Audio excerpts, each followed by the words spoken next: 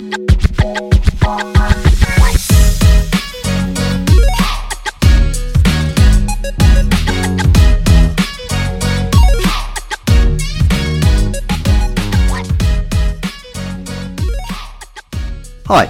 I'm the Property Funder, better known as Michael Dean, and this is the Property Funder podcast. I'm a successful entrepreneur, investor, NED and advisor. As co-founder of Avamore Capital, I'm best known for having financed over £1 billion of property developments and investments by value during my career so far. During my time in business, I've come across an incredibly broad spectrum of successful people, all with their own unique experiences working in a variety of industries. I want to speak to these people and learn more about them. I'm not looking to have the world's biggest podcast, so if just one person benefits from what my guests have to say, then that to me would look like success. And if you are that one person, then you should probably not tell anyone about this.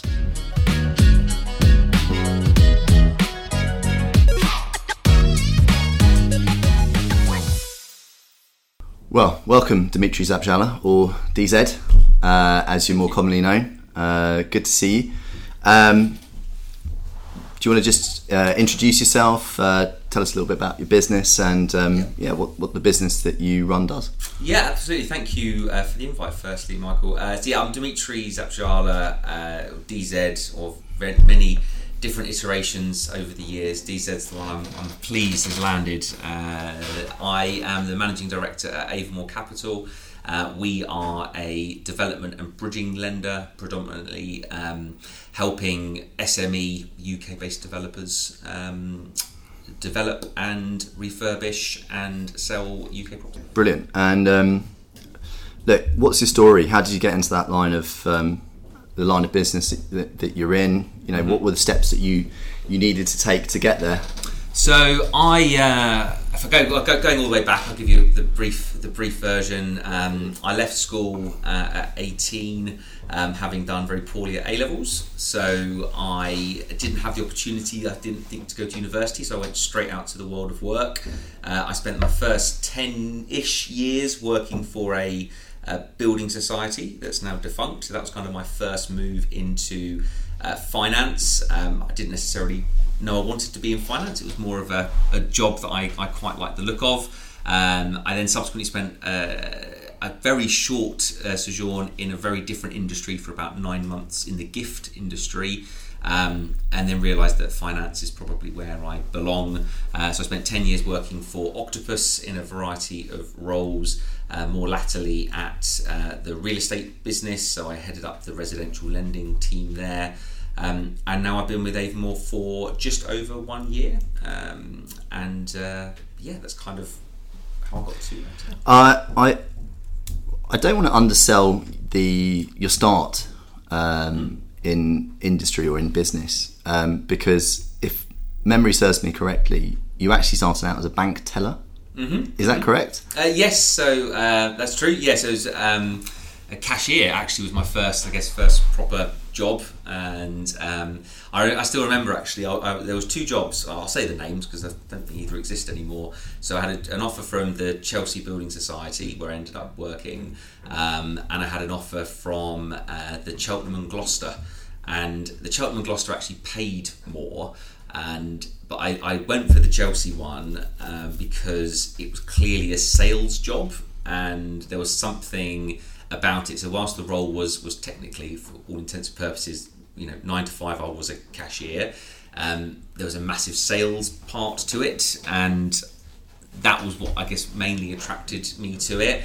And I did really well. I guess I started off there. I was an assistant branch manager quite quickly. I was a branch manager in my early 20s, and I kind of thought I was Billy Big Balls. I was like, branch manager of building society, this is kind of as good as it gets in the finance world. And I then realised, obviously, there's a big wider world that's out there for it. So it's not quite a rags to riches kind of story, but undoubtedly where I started out wasn't the traditional way in which I guess a lot of people would. And there probably was, actually, I think one of the reasons why I might say in my early years I was successful, and I've tried to hold it true ever since, was I felt I kind of had a point to prove. Coming out of school as I did, I knew I was bright, and I just didn't work very hard at school. That was really as simple as that. But it's definitely helped form, I guess, my work ethic subsequent to that. And so yeah, that was how it all came. But sales has been the one constant through most of my career, certainly my early part of my career, that I looked for above all else. Well, what do you think set you apart from, in those building society early days? What do you think set you apart from your other fellow colleagues that enabled you to go and become the assistant branch manager and so on and so forth? That that obviously there probably, I can imagine that there were some colleagues that might have been there for 5, 10, 15 years who wouldn't have risen in the way that you rose probably quite quickly. What was it that set you apart from them, that gave you that opportunity? I think I know I worked harder than most people. That was kind of one of my first metrics I always looked for within myself, was looking for what others did and just think how I could do that a little bit more. I was always very results driven, so if there was a sales target to achieve, I would purposely set my own target. It sounds a bit cliche, but it's true, over and above what that was. I would look around the other branches. I'd see who the best people were at every single of our competitive branches, and try and do well from there. And I think I was just very good with people. The sort of people we were selling to in those days were retail customers, and I think naturally I've always been pretty good. One of my strengths is that I'm good dealing with a whole variety of types of people, so from all different demographics. I'd like to think I'm naturally quite a likeable person, and when you're selling in that sort of environment, that probably was the thing that was the single most important thing. And yeah, people generally bought from me. I found ways to make that happen. I also, though, I think in those early years, there was also a very humbling experience I went through where I was top dog for the first 3 or 4 years, and I remember applying for a promotion for another branch to become their manager, which was kind of the hierarchy that happened, and I didn't get the job, and the person that got it was somebody who was actually a lower rank and grade than me from another branch, and I remember actually getting in a right old mood about it, almost an element of who do these people think they are? They've totally messed up, and it was a very humbling experience actually, and thankfully one that I snapped out of pretty quick. And I still remember going for lunch with the person who actually got the job ahead of me. I looked at her presentation that she'd done, almost copied it for the next time that came up, and so yeah, that was, I think, the first 5 years of my career. I look at it, I was like, wow, this is going really well, look how great I am, I'm the best thing. That sort of thing just pulled me straight back down again, which was a good learning experience, but not saying it wasn't that easy to go through at the time. I mean, yeah, I was going to say, I was going to ask you sort of how you responded to the disappointment, and clearly you responded to it in a really positive way, because you looked at the sort of the negatives, the negative side of things. You said, right, you clearly looked at this lady's presentation. You're like, right, okay, what can I what can I take from it? What can I take from that? If I'm an 18-year-old today, just left school, haven't had the most successful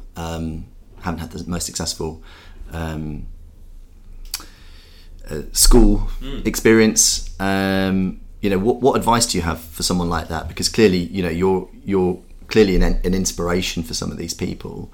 To someone like that, you've gone from essentially no qualifications at 18 to being a major industry figure and the leader of a very successful finance company. What a piece of advice would you give to someone in that who finds himself in that situation? It's a good question. I think just from my own experience, it's very quickly dust yourself off and realise that you're going to have to work that much harder than others. And the confidence I think you can get as an 18-year-old is that if you go in with that mindset and you spend the next 3 years, 4 years, really giving it absolutely everything, actually by the time you get to 21, 22, my experience in work even now, you're probably going to be ahead of a lot of your previous peers at school. And I'm not trying to downplay university at all. It's not for me to judge, because part of me still wishes I had done that, and eventually I did go, but much later on. But I think as an 18-year-old, if you haven't done very well at school, kind of take that as, I almost felt a little bit like I wanted to put two fingers up to, I don't know who, because there was no one particularly that was, oh my God, you've been what a disaster school. It was almost to myself. It was almost that proving it to myself that, okay, you've not done very well at school. You come out with, it was 2 E's. I got at A level, which is a bit of a disaster by any stretch. But I knew I was bright. I knew I was good.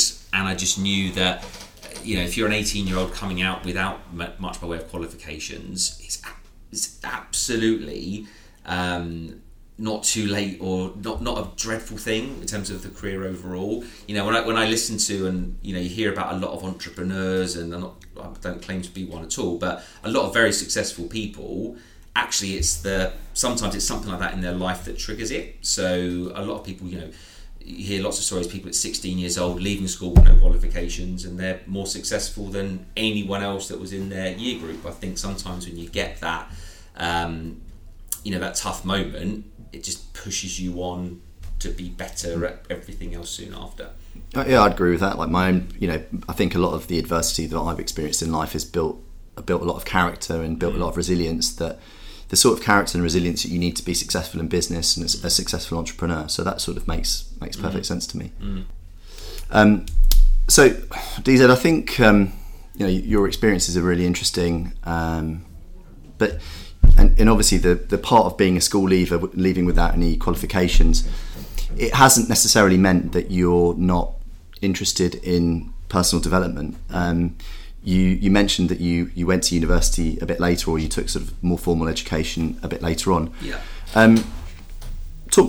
Talk us through your thought process around that, and why, what prompted you to do it, and some of the benefits you've got from it. Yeah, so I in terms of qualifications thereafter, so I did my CMAP early, because that was kind of a thing to do. And what's CMAP for those that don't know what it is? The acronym goes, the Certificate of Mortgage Advice, is what it basically is. Okay. Qualified mortgage advisor. Not that I ever. It's essentially a qualification that you need to have to be a mortgage broker. Exactly essentially. that. Yes. And there was a time when I was at the building society that everyone had to do it, and I'm glad I got it out of the way per se. It's still something, and it's actually very useful as ever with the qualifications. How much practical use you get, I don't know, but it's a good badge of honour in the mortgage world, and well worth getting. Then. Eventually, so when I was 28, 29 I must have been, I think I had a bit of a chip on my shoulder when it came to education, because I knew I was bright. I never had that degree. I'd worked, so my career then took me into a variety of sales jobs. I was a BDM or an RM, so salesperson out on the road, both at the Chelsea and then latterly at Octopus. And particularly at Octopus, I think I just started to meet a lot of people who were from a more educated background, and maybe I felt slightly that I needed to prove myself a little bit more. I felt I'd reached something of a glass ceiling, probably self-inflicted actually, because in reality I don't know if I actually had, but that was something and I just kind of felt ready to learn again. And there's an element of, I do think education's wasted on the youth, because actually when you are young you don't necessarily want to learn, and I got to that point where I was like, actually I want to do it. So I started looking up what to do, and I looked at an MBA course. I didn't know what an MBA was before I started looking at it. I chanced upon it. I applied to a couple of universities that declined me on the basis that I didn't have a degree, which is what most of them asked for. Found one that did accept me into doing it. I had a very supportive. And who is that? So we can give them a little shout out. Yeah, so it was Manchester Business School that took me on, and I commenced their MBA program. So I had my daughter at that point. She would have been 1.5, 2. We were pregnant with my second child, so it was a very full-on time of life. So it was a part-time course, I presume? Yeah, part-time course. Could be done anywhere between 2.5 and 4 years was the bracket it gave. I went in there thinking I want to get it done quickly, not just through virtue of getting it done quickly, but I thought I'm more likely to get this through and get it done. And I remember some ghastly mornings. I was up at 4 a.m. on a Saturday, so I'd have 3 hours of work. It was an international course, so I studied in Miami at one point and in Dubai, so it was really cool. It was really cool. Anyone who says that, I was 9 days in Miami is a cool thing to do, but you were learning kind of throughout all of it. And so I that was kind of my thinking behind it. What did I learn from it? It was probably the first time, actually, so this is going back now 9 years, if memory serves me correctly. It was at Octopus when I did it. Yeah, because sorry to interrupt. Because I think what I'm interested to know is the academic benefits, of course, but I'm also really interested in the intangible stuff that you get from it. Yeah, and do you know what? It was the intangible. It was the biggest thing from it. I remember walking into that. And I'm quite an outwardly confident person. People would look at me and think, "Oh yeah, DZ, he's confident. He got a super belief in himself." And that's true to a point. But I've never questioned myself more than the first morning of that MBA, thinking I was going to walk in and kind of be found out a little bit. An element of imposter syndrome was very much, and it's something I've always really had there actually throughout my career. But then it was at its height, and I was like, "Oh my God, I don't belong. I'm going to." Intellectual heavyweights galore, how am I going to kind of survive this? And really within the first month of working with these people, it just gave me the confidence that actually I'm better than I thought maybe, and people are just people, and what I'd learned working for 10, 12 years by that point it's put me in really good stead. And a lot of the MBA course, whilst I learnt new things undoubtedly, a lot of it was just, I guess, confirmation of what I already knew, and I loved it. I have to say, it was brilliant. It gave me so much confidence, and whether or not it directly linked to my subsequent promotions into what I class as more senior roles, I don't know. I'll never know the answer to this. Could I have still done those jobs without the MBA? Maybe so, but I definitely think it just gave me that confidence to know I could. I'd use a different word. I've known you, I think, probably 6 years, so probably just at the back end of your MBA, if not you'd already finished it. Just after, yes. I would always classify you as someone who's a very polished individual, and that's probably the expression I would use, which is polish. Yep. I think you had you've got a real polish to you. Presumably, if I'd met you before that, you probably wouldn't have had the same level of polish? No, probably not. Actually, probably not. And I would have definitely had that imposter syndrome might well have still been there a little bit more when it came to dealing with more senior people, be it in industry or otherwise. So I definitely think that polished part of it helped round me off. And yeah, I'd like to think I'm more polished as a result today still. Yeah. Okay, brilliant. Look, you're a business leader now. You're running a successful finance company. What's the biggest challenge, sort of on a day-to-day basis, that you experience as a sort of business owner and business leader? So, I guess coming back again to that element of self-doubt, that's probably still the single biggest challenge I find as a business leader. It's more of a personal thing. It's more of a personal thing. I'd like to think I know what the right answer is in most situations. However, I think as a business owner / business leader, you naturally question yourself that much more. And I think on a day-to-day basis, something that you do.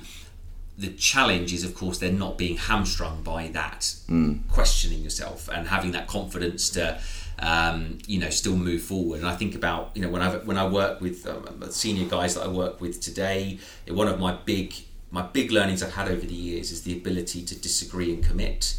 And you know what, sometimes I do disagree with people, and we'll land somewhere slightly different, but as a collective and as the leader, you need to be the one who could say, okay, well look, we've all got different opinions here, but it's the collective feels like we should do this, even though we don't all agree with it, and sometimes it's me not agreeing with it. Actually, I'm going to commit to this fully, and we'll crack on. I think that businesses often will have people that you'll have differing agendas, and it will kind of stop things happening as a business as a result.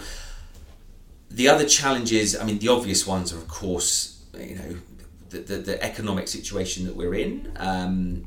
So I'm going to get onto that. I was going to get onto that now, because I think what you know, aside from the sort of the day to day, looking at the biggest challenges facing you, at least from a business perspective, over the next 18 months, and I suppose that probably feeds into what you were going to say on the macro side. Yeah, it does, undoubtedly. So we are, we're heading into a tricky economic time. No two ways about it.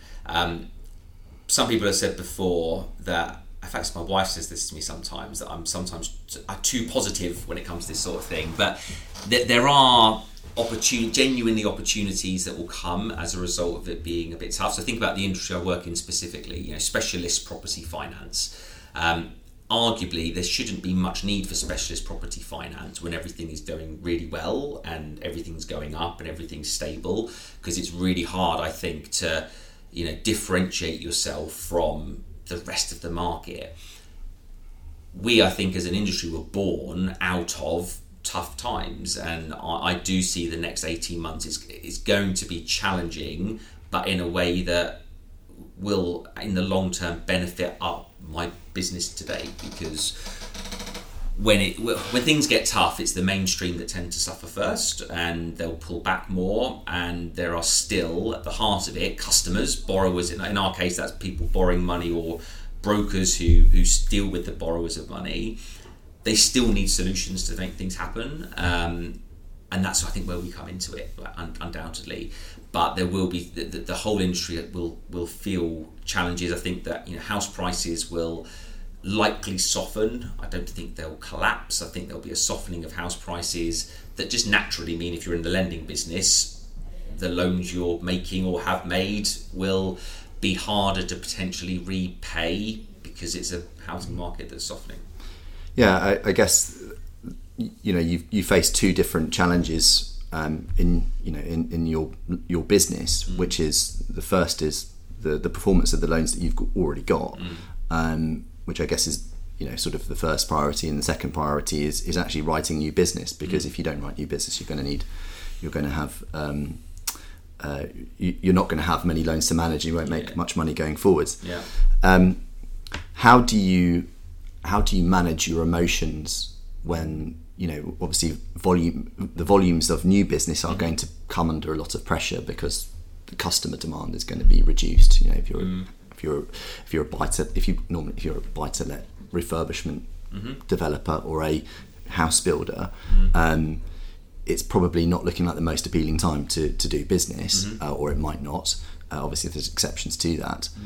How do you manage your emotions as a business leader of a company that obviously needs to write new business, but also mustn't write such bad business that you're out of business in the future? How do you manage the emotions around that? Yeah, that's almost I guess, if you were to summarise my job spec in 2 lines, that is pretty much what it is. Also, on a personal level, as you see from what my experience looks like, 3/4 of my working career has been sales, so front-ended origination. So I think my natural inclination would be, okay, well, we've got to sell. That's what we've got to do more of.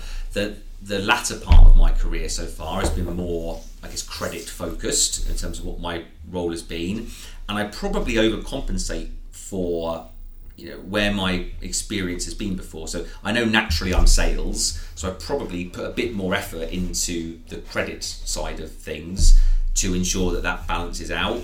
I don't think there's one real answer, one correct answer to cover that, Michael. I think the key will always be, in our world, are we lending to good quality borrowers on good quality schemes that make sense? And I think if you're doing those three things, because actually you can get those three things wrong when the property market, is in ruder health and is going flying through the roof. If you get those three things wrong, no matter what's happening, you'll fail. So I think as long as we continue to do those three, we will continue to write enough good quality business. But the key is not to be scared of your own shadow, because there's one train of thought that would say, we'll just stop now. But actually, what's the point of us even existing if we were going to stop now? Because this is exactly the time where we are needed, I think, more than ever. But that doesn't necessarily mean we end up writing a load of bad loans that, as you say, mean we're not here in 2 years' time. Yeah, I think that's fair. I think very interesting insights. Let's just moving away from business for a moment. You're obviously a very disciplined individual. Determined.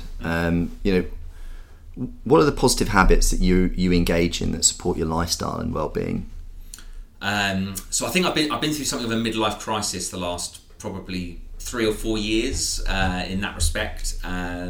So the positive stuff I do. So I tried. I don't drink much anymore. So I think naturally being in sales is something that leads to alcohol. It seems to be quite on trend actually. You read LinkedIn or others. It's quite a popular thing now to not drink as much. So that's definitely something I've tried to do. I just can't cope with it like I used to be able to in my youth. If there's a fad to be had, I generally get involved. So when the Peloton went mad, I got the Peloton. When meditation became kind of en vogue, I got into meditation. When intermittent fasting became a thing, I got into that. When general fitness became a bit more accessible, I got into that. But what I tend to do, I say fad, I'll tend to stick with it. So on a daily, if I'm my usual week, I'll meditate at least 5 times. I will work out at least twice, I tend to do. And one of my rules has generally been, I'm not a fan of kind of the 5 a.m. club type mindset, only because I find that a little bit too rigid. But generally speaking, one of my rules of life, I always get somewhere 10 minutes before I should be there. I tend to get up 1 hour before I probably should, because I find if you're doing that, naturally you'll be, and you put that time to good use, you'll get ahead in all of those different things.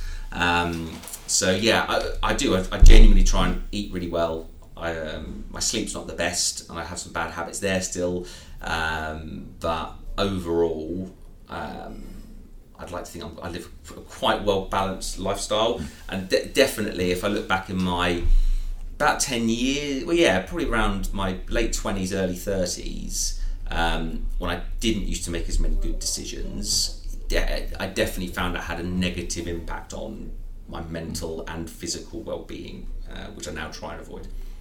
In terms of your meditation, do you use any apps for that, or is that something that you just do on your own? No, I do use the apps. So I've been through them all. I started with Headspace, and I did that for about 3 years. So I first started meditation actually as a way of. I used to suffer quite badly from panic attacks, and anxiety was something in my early 30s, was something that afflicted me. And at the time, it's quite common now actually, and it's okay to talk about it, I guess. But at the time, it probably wasn't, and that's how I first found meditation. Actually, was as a direct right. How do I stop that happening? And I've just managed to keep it on. So Peloton is my now meditative place of choice. Oh, so so through the Peloton app, basically. Yeah. Oh, okay, because I think I know that they now offer that. Yeah. So 10 minutes on the train is what I do in the morning. Yeah. Okay. Yeah. That's. I've certainly used to do something very similar. I used Calm, but I'd always use the first 10 minutes of my commute and I do the daily Calm. Yeah. And I think I actually once managed to get a streak of about 218 straight days of meditating, then my Calm app logged me out or something, and I lost all my data, so I don't have that streak anymore. Yeah. Or there's no record of it, so yeah. So it clearly never happened. Yeah. And then in terms of working out, so you're working out, is your workout the Peloton then? Is that I'll tend to go Peloton. So I on a Friday morning I get up at 5:30, on a Saturday I get up at 6, and on a Sunday I get up at 6:30. So I've staggered over night, and I'll work out. They will be on 3 days, but I try and go for it. I've tried now not to be as I guess attempting the alpha male, pushing it as much as I can, because I just find I get injured and hurt much quicker than I ever did. Well, yeah, I mean, my experience that there's always someone fitter than you. There's always, as a pretty keen cyclist, or just, I think we're similarly minded. I think we're both quite competitive individuals. Yeah.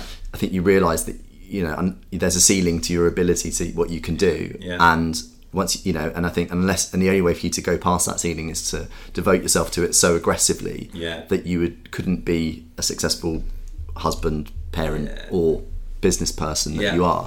Yeah. So get that balance, and then I think you tend to start to sort of chill out from that. So I can definitely associate with that. I just want to touch on the alcohol point, because actually it's something that resonates with me at the moment. I'm increasingly starting to reevaluate my relationship with alcohol, and to be honest with you, it's never been particularly good, my relationship with alcohol. Although certainly I like you have experienced a lot of a lot of the benefits of alcoholic consumption in terms of the building of the network and the building of the relationships. How do you see, I mean, I think it's quite specific to the property and the property finance world that historically it's always been about the lash up and the big party and everything, a lot, pretty much all social revolves around alcohol. But there are, particularly as we go into a more inclusive society, certainly there are, the statistics that I'm reading that I think something like a quarter of adults under the age of 24 had never consumed alcohol or don't drink alcohol. How do we start to make things more inclusive? How do we have a more inclusive industry from in terms of social? What are your thoughts around that? How do we achieve that? Because I think for me, I mean, selfishly, it would really suit me to start to tail back the sort of the alcohol involvement in social events. But how do you think we achieve that? And maybe there's no answer to it. I really don't know. I think it will just happen naturally as probably more and more, or fewer and fewer people feel the need to do that. I think, and I totally agree. So you and I are of a similar generation. The first thing we did at 16 was, if someone of your mates could get drink from the off license, then you'd be down the park or similar, around house parties where you'd raid the little beer, the dad's beers, all of that. So we just kind of grew up with that being a thing. So it's interesting your stat there. I didn't realise it was quite that high. That I'd like to think the generation coming through just don't have that same mindset as probably we did back then. And don't get me wrong, if I'm honest, the only time I do really drink now is work. So that's it's almost my, because it's not like I've gone completely teetotal. I still quite enjoy drinking, but I only now do it with work. And maybe part of that is to do with that, an element of the expectation of that's what you do. It's not so much the drinking that you don't enjoy; it's the consequences and the after effects of it. And I think obviously we're the same age, so as you get older, it starts to you start to experience it more negatively as time goes by. I certainly think that I'm certainly of the view that I probably will only drink something like once a month by the time I'm 50. I'll probably only drink once a month, and certainly there are lots of big health benefits as you grow older that come with that. And I know, and from our private discussions, I know that you sort of a similar mindset.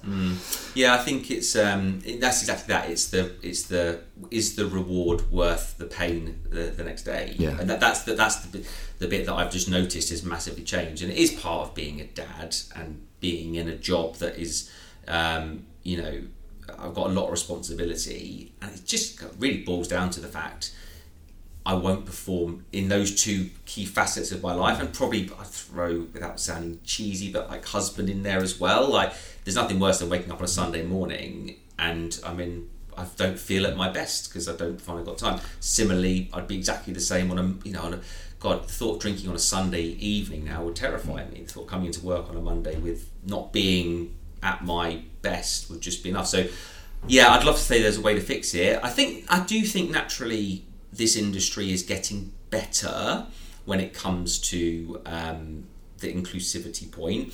And the other challenge I ask myself, and I probably ask you as well, Michael, is sometimes you assume that you'd feel weird being somewhere not drinking, but the reality when you do go to an event and not drink, it's not as weird as you probably thought it was going to be.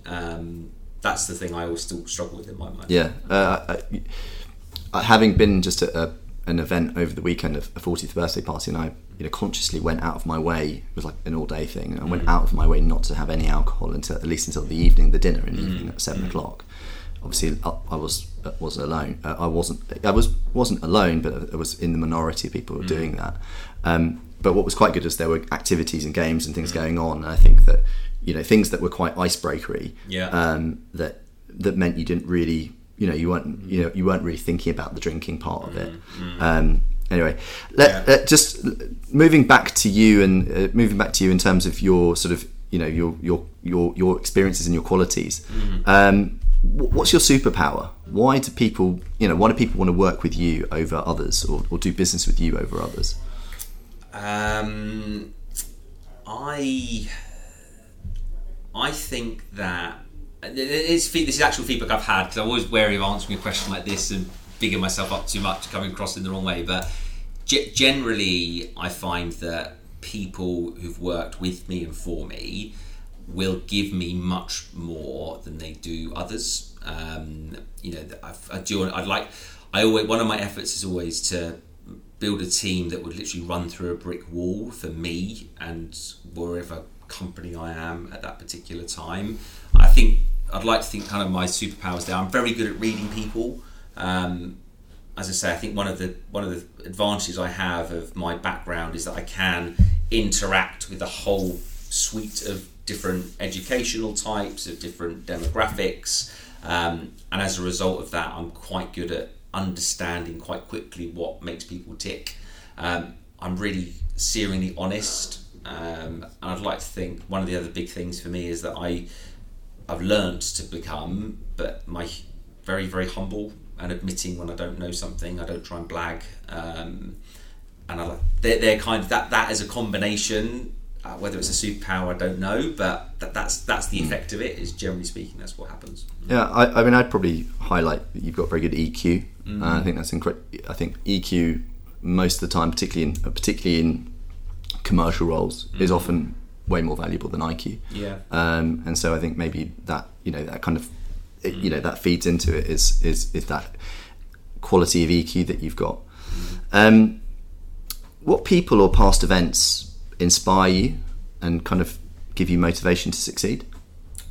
So past events, it's undoubtedly that they started with we already talked about it at great length, but one of my original educational background, the sort of chip on your shoulder, right, I've got something to prove. I think that shaped so much of what then happened in my life now. Becoming a husband and a dad quite early definitely had an impact as well. So look, I had a great upbringing. I didn't want for anything, but I always wanted to, I guess, provide my kids. Every parent does. They want their kids to have more than what they did, and that's definitely shaped kind of what I have done with my working career. I don't really buy myself much. People who work with me, will take the mick, because they'll say, I seldom buy myself new clothes. I'll go to TM Lewin and Charles Tyrwhitt. That's pretty much me done. And then once a year, when my clothes are falling to pieces, I'll buy myself stuff. I don't have nothing against this, really haven't, but fancy watches, all of that, I don't do all of that. The thing that drives me is the providing more and more for the kids. Like, we've tended to go on holidays over the years that we shouldn't really have gone on, but I'd rather spend my money on stuff like that the kids enjoy than probably myself and my wife as well. So the experiences, giving them experiences. Yeah, exactly. And we have an argument every year, me and my wife, because I say don't buy them a load of old crap, and we end up doing it. It's what we do, but there's just no point. That's not what they want for.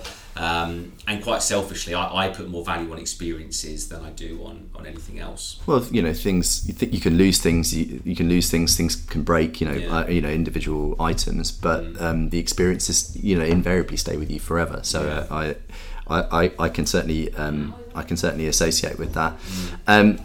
You talk about giving your kids experiences that maybe they you're sort of almost beyond your own means as you express it, and I'm interested in that for a couple of reasons. I think actually what I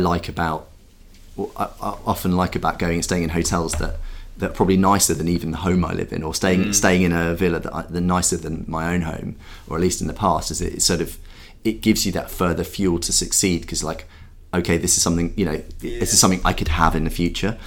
Do you think that do you worry about spoiling your kids, giving them things that are so nice, and then they sort of become accustomed to it, and then because if you're anything like me, I'm fully expecting to be like, right, you're 21 now, you've just finished formal education or whatever, you're on your own. You're not on your own completely, but I expect you to provide yourself, work for a living, and make your own money. Okay, well, you'll be looked after, don't worry, but you're not going to be a trust fund baby.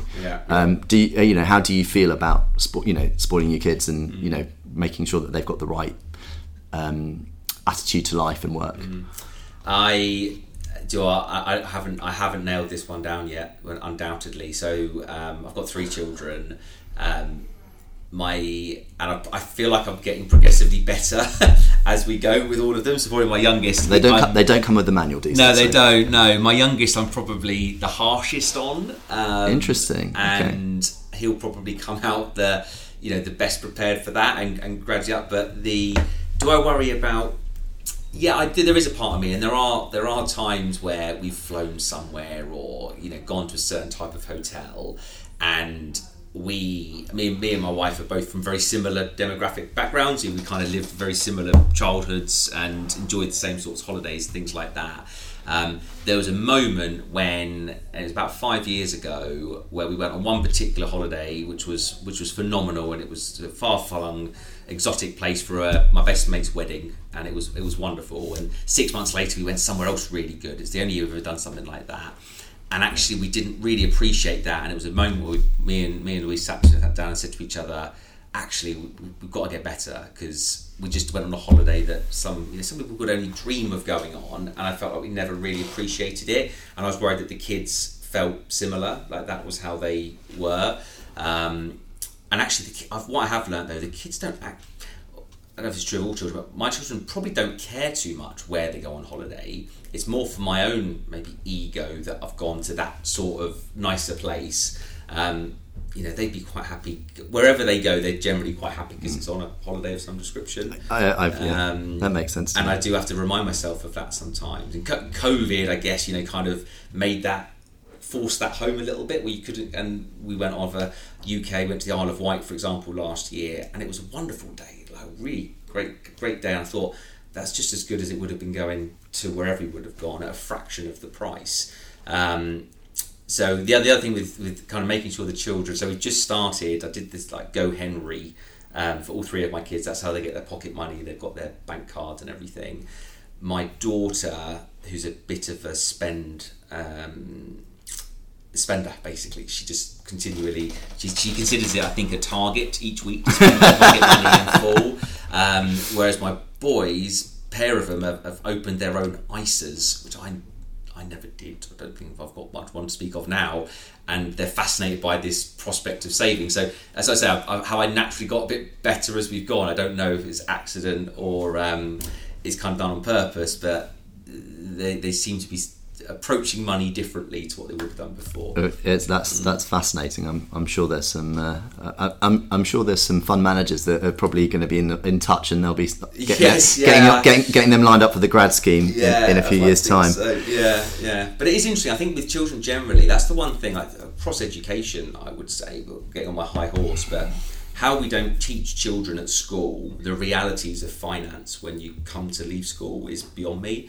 No one taught me about a direct debit, or you just kind of learn by doing when you get to 18. That's something we should absolutely, at a very young age, I think, be teaching children. Yeah, I agree. I think you're not the first person that I've heard that from. It certainly needs to be more life skills taught in schools, no question. Yeah.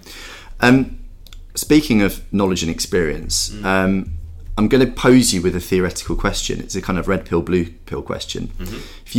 If you had to choose between being given all the knowledge and experience you have now, aged 40, you're now 40. Yeah. If I was to give you all that knowledge and experience, aged 10, or £25 million, aged 25, which option would you choose and why? I feel like the right answer, if there's such a thing, I know you're not asking that, would be the knowledge and such as a 10-year-old, but no, I think I'd take the money. Okay. All right. You've got to justify that now. And I tell you for why. And because I've got a 10-year-old at the minute. So think about my 10-year-old. One of the great things I think about being a kid is you're not burdened with too much knowledge and too many rules. And kind of you've still got that element where the whole world is free. So as a result of that, I would hate the thought of being 10 and knowing too much. Actually, I quite like the thought of being a bit more innocent. And because once you get to 18 and beyond, or 21, wherever you go out into the world of work, that's when everything massively changes. So, yeah, to be honest, I'd take the money. Okay. I think that's a really good answer, and probably not the answer I would expect. Certainly wouldn't be my answer. It wouldn't have been my answer. But actually, what you said has changed maybe my approach to it, because I think the loss of innocence is really key. I think if I was to pose that to you, and I'd give you all that knowledge and experience, aged 18, maybe you take. I think I'd go. Maybe you take the knowledge and experience at 18. It would absolutely be a different answer. It would. I think some of my fondest memories. I say, whatever you remember of being a kid, it's just great fun. And I suppose the other thing as well is that the world, will continue to be different. So if I was 10 years old, knowing all this stuff, would that maybe make me too blinkered with what the reality, because the world moves so quick 8 years later when I'm ready to use that. But yeah, no, it's tough. It's a tough question, definitely. Right, I love that. Bit of an out there question. What's something that you believe that other people think is insane or unusual?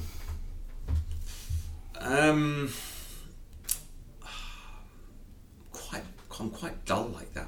Okay. Tell you one thing that resonated with me, and it is based on some of the WhatsApps I've seen. I'm not sure. Yeah, well, those who know me will know my thoughts when it comes to football. For example, it's slightly blinkered, to say the least, when it comes to Arsenal. I've not mentioned yet. I've done well to not mention Arsenal. You have. So that's something. I honestly believe. So this is me going a bit deep, and I apologise, but I think that we are heading in the next generation to a period where I'd like to think that in 50 years people will be aware and be meditating and be aware of mindfulness as much as they're going to the gym or brushing their teeth. That was one thing that stuck with me when it comes to getting in physical shape.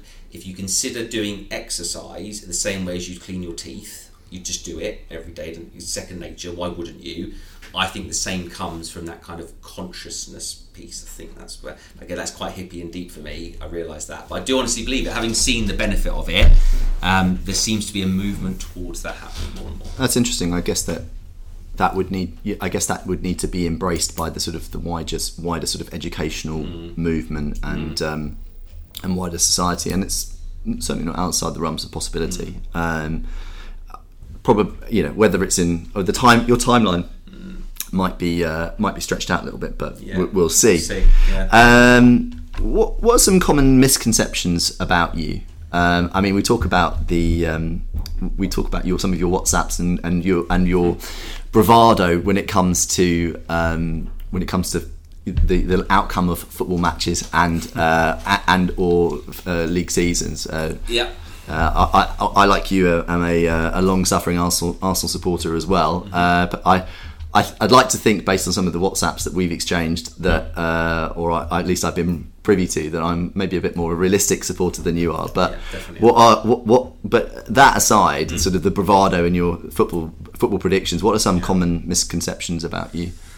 I think there I think maybe sometimes my bravado, people who don't know me very well might will sometimes take my bravado and outwardly confident as maybe an element of cockiness and ego, but I like to think that gets nullified quite quickly when someone gets to know me and realises that I'm extremely self-deprecating. That's something I always have been.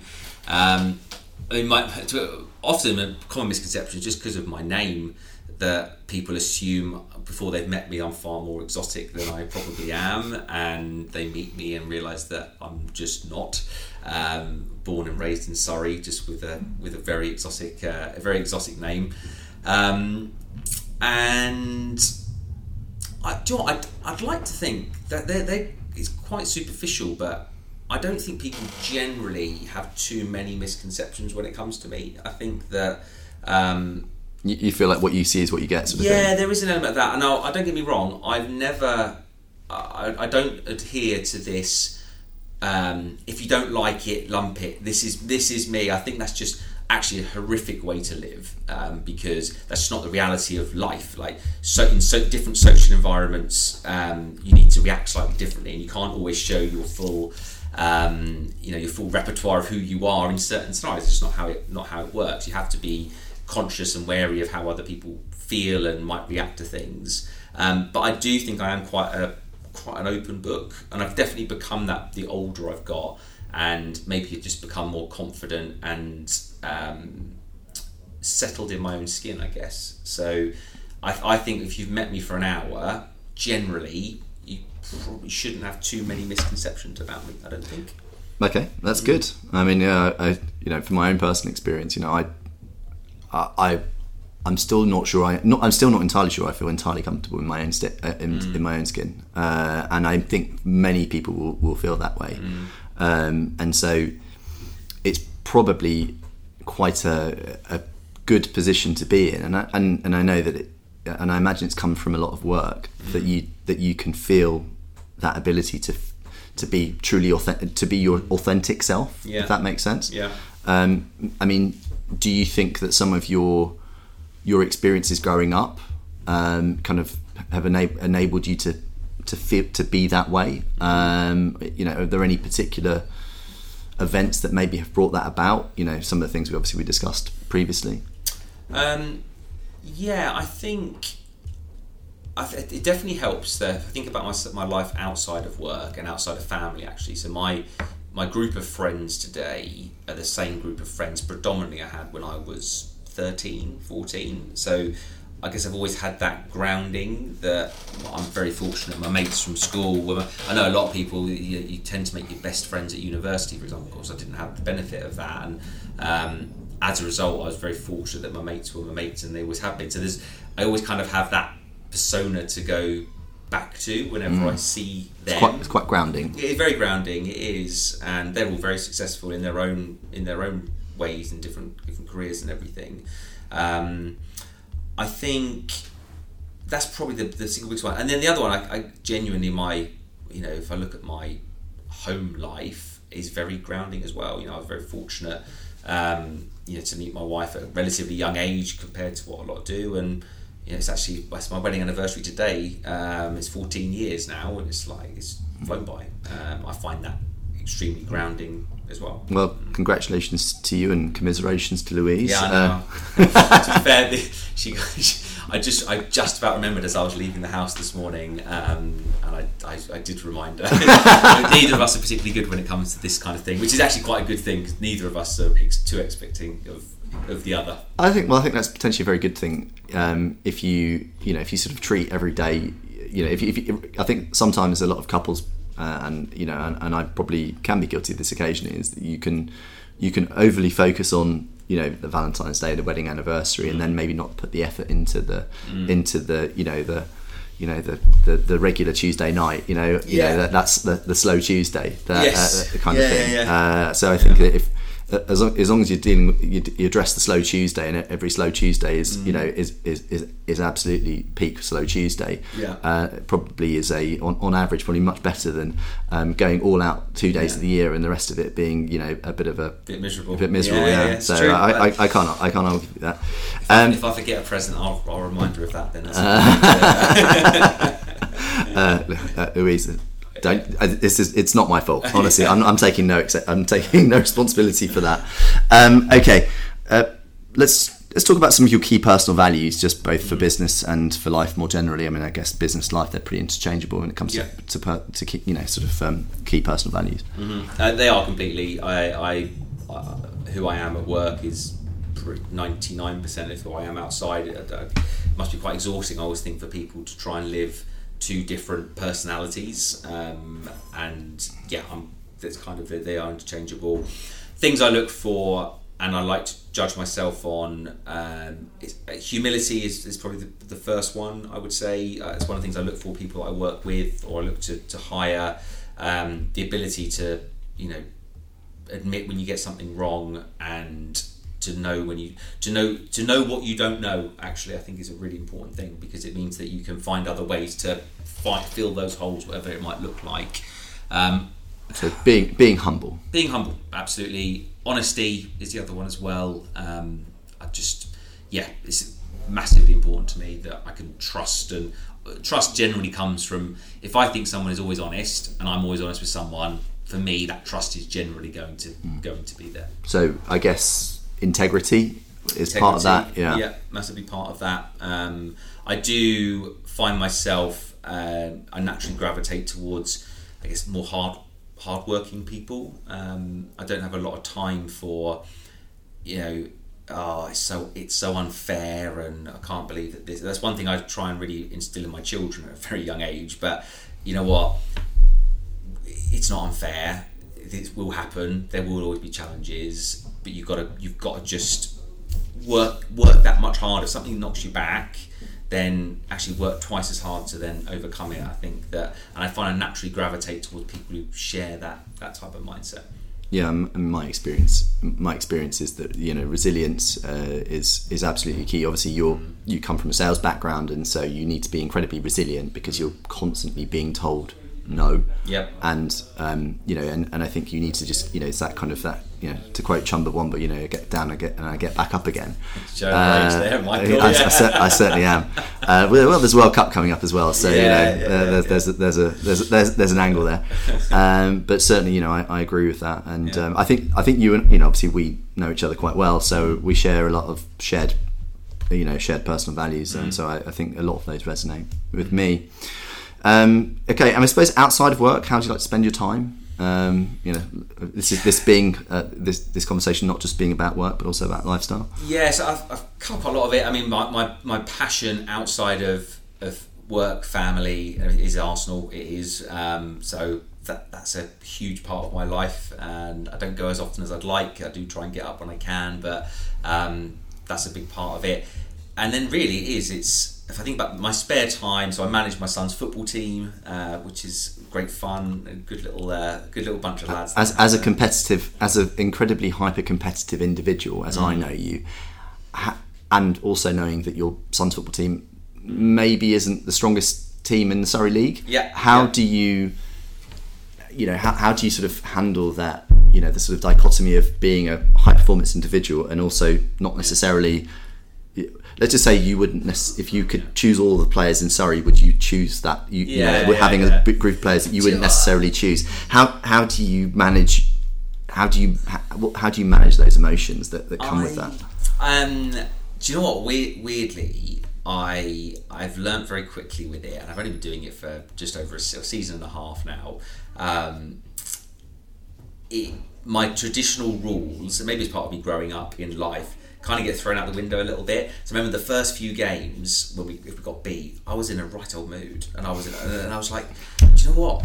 Get over yourself. The kids aren't bothered. Actually, they're quite happy learning and doing what they do. So I've just softened. Maybe it is a part of getting old. I don't know, but it's not. It goes from it's win at all costs to if they're enjoying themselves and getting better, then I've kind of won. Although saying that, there was a parent the other weekend who, after our 5th defeat on the spin, I think it was at the time, made a joke about the chairman wanting to see me on the Monday, and I laughed, but inside it hurt. And I was like, so there is this. It's always going to be there. It's always going to be there. And then look, I say generally my family is where I spend my spare time. So it is that dominates my life, and I love the fact that it does. Yeah. You also play tennis, and we still have an outstanding tennis match that we need to. We obviously need to settle the score as to who's the top dog on the tennis court. Yeah. Tennis is quite an interesting sport. I find it. I find it's a very useful sport in terms of. In terms of the psychological aspect of it, because you're never, until the last point is played, you're never out of the game. But at the same time, at the same time, you could be riding high. You could be 5-1 up in a set, and you can lose the set. And so it's personally taught me a lot of things. Your hobbies and your interests outside of business, have you learned anything from them? And applied them to your business life, to the better? So I would say yes, I have. So on the fitness side of things, I've never been a runner. I could never run. It just wasn't something I ever did.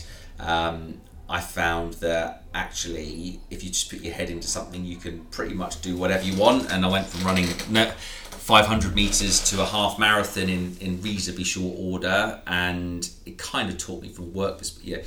The thing about the similarities to work, there's no. You can do that. You can go from not being able to do something to learning it really quickly and doing it really well. Outside of that, my hobbies. I am genuinely inspired by, and it tends to be football analogies actually, but sporting analogies, particularly football analogies, of just what is possible and don't always. I remember, again, it is Arsenal, but this is genuine. This is not me just talking my usual nonsense when it comes to it. But when Arsene Wenger first said, "I've got a team that can go unbeaten," I think that can be done, and he was laughed at. People said there's absolutely no way a team, and he did it. And I'm a firm believer. I don't know, sporting's part of it. I've learned it through training course. I'm not sure, but it's really stuck with me. Say something out loud. Tell people what you're going to go and do, no matter how bold and brave and how much ridiculous it might sound. You're far more likely to make it happen. So when we talk about my job today, we do talk about we're going to lend X amount, and the number might sound incredible. We want to be the biggest or the best, whatever it might be. But set those goals, massive goals, because if you do that, actually you're halfway there already. And it might sound really simple, but so many people don't say that through fear of looking stupid when it comes to it. Like, I better not say we'll do that, because do you know what? If I then fall short, I feel stupid. I don't believe in that at all. I think set them big, set the goals massive. Sport's a great one for it, because that tends to be where it happens outside of work, and it can be a reality. It can. Yeah, sort of a positive affirmation. Yeah. Okay. I mean, look, like my own experience, I think that I've had similar experiences to that. I think just speaking personally, I think where you've got to, and I'm sure we've spoken about this before, but I think you kind of have, there's sort of three zones of development. You've got your comfort zone, and there's no growth happens in the comfort zone. You've got the stretch zone, and then you've got the panic zone. And the panic zone, you don't tend to see a lot of growth in the panic zone, because if you set, let's say you either set a target too high, or you make something too difficult for someone, people panic and they just completely shut down. So it's having setting targets that are even if they're right at the top end of the stretch zone, which I imagine is kind of where you tend to aim, not something that's so completely ludicrous that everyone just gives up the moment they start. That's absolutely for me, my own personal experience, that's something that I've seen is very effective. I'd agree. Okay, so we're sort of winding things down now. What business or life hack could you share with our listeners in 90 seconds or less? always be the first there, or be up early, be there 5 minutes early. So all of my watches and my clocks in my house are set to 3 minutes 3 minutes fast, so that I'm always making sure I'm always on time. It's one thing I've always set. I think it sets everything up perfectly if you go and do that. The other one I say, this is I guess from being a parent, is actually do that thing with the kids first and do the other stuff that's stopping you do it afterwards. If I think about a typical Saturday, I've got to mow the lawn, I've got to take the bins out, I've got to do this, that, the other, and then at some point the kids want to play Monopoly. What I've learned is actually don't wait to do all of that other stuff first to then do the fun thing at the end. You get to that, you will actually do that something you want to do first, and then deal with the rest of the mundane things after. Okay, well, that sounds like actually a bit of advice I could follow. So yeah, I'll certainly pick that up myself. Last question: what book would you recommend to a listener that has had a profound impact on your life? So, I guess firstly, full disclosure. One of the things, I'm 40 now, I look back at my life, I don't do enough of and haven't done enough of is read. It's something that, in fact, you just lent me a book recently which I started reading on the train. It's something that I've just never done a lot of.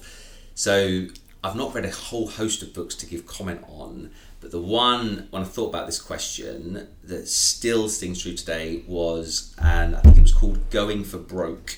And it was the story of Nick Leeson and the fall of Barings Bank, which I read when I was about 16 years old.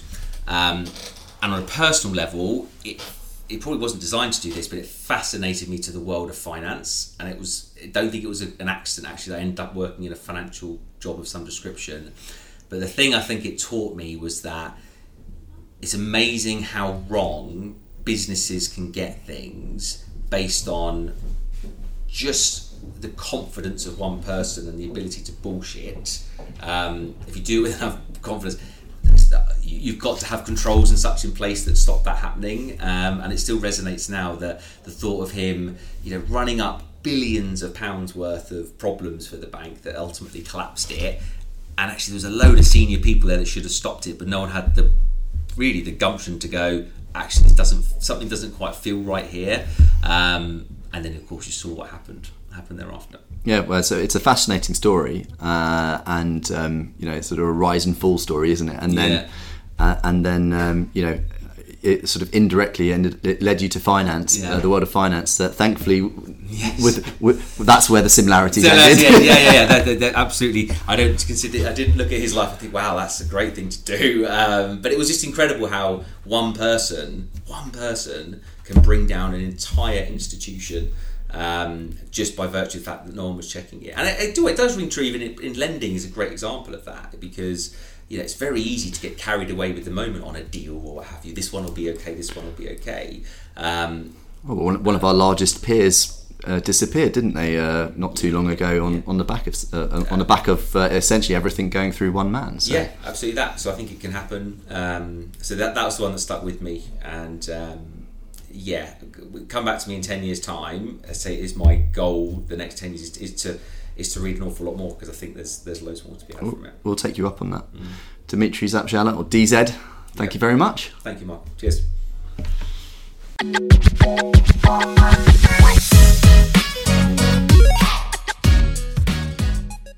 A big thank you goes out to the official sponsor of the Property Funder podcast, Avonmore Capital, a property bridging and development lender located here in London. They, as much as me, understand the importance of somebody's story and how they got to where they are. Lending on projects from just £250,000 across the entirety of England and Wales, their understanding of all development backgrounds and can help support you at any stage in a scheme, even if you just have one brick down. Visit www.avonmorecapital.com to find out more about how they can help you in your development journey. Thanks so much for tuning into this podcast. I hope you can go away having learnt something new and even picked up some new things to apply to your day today.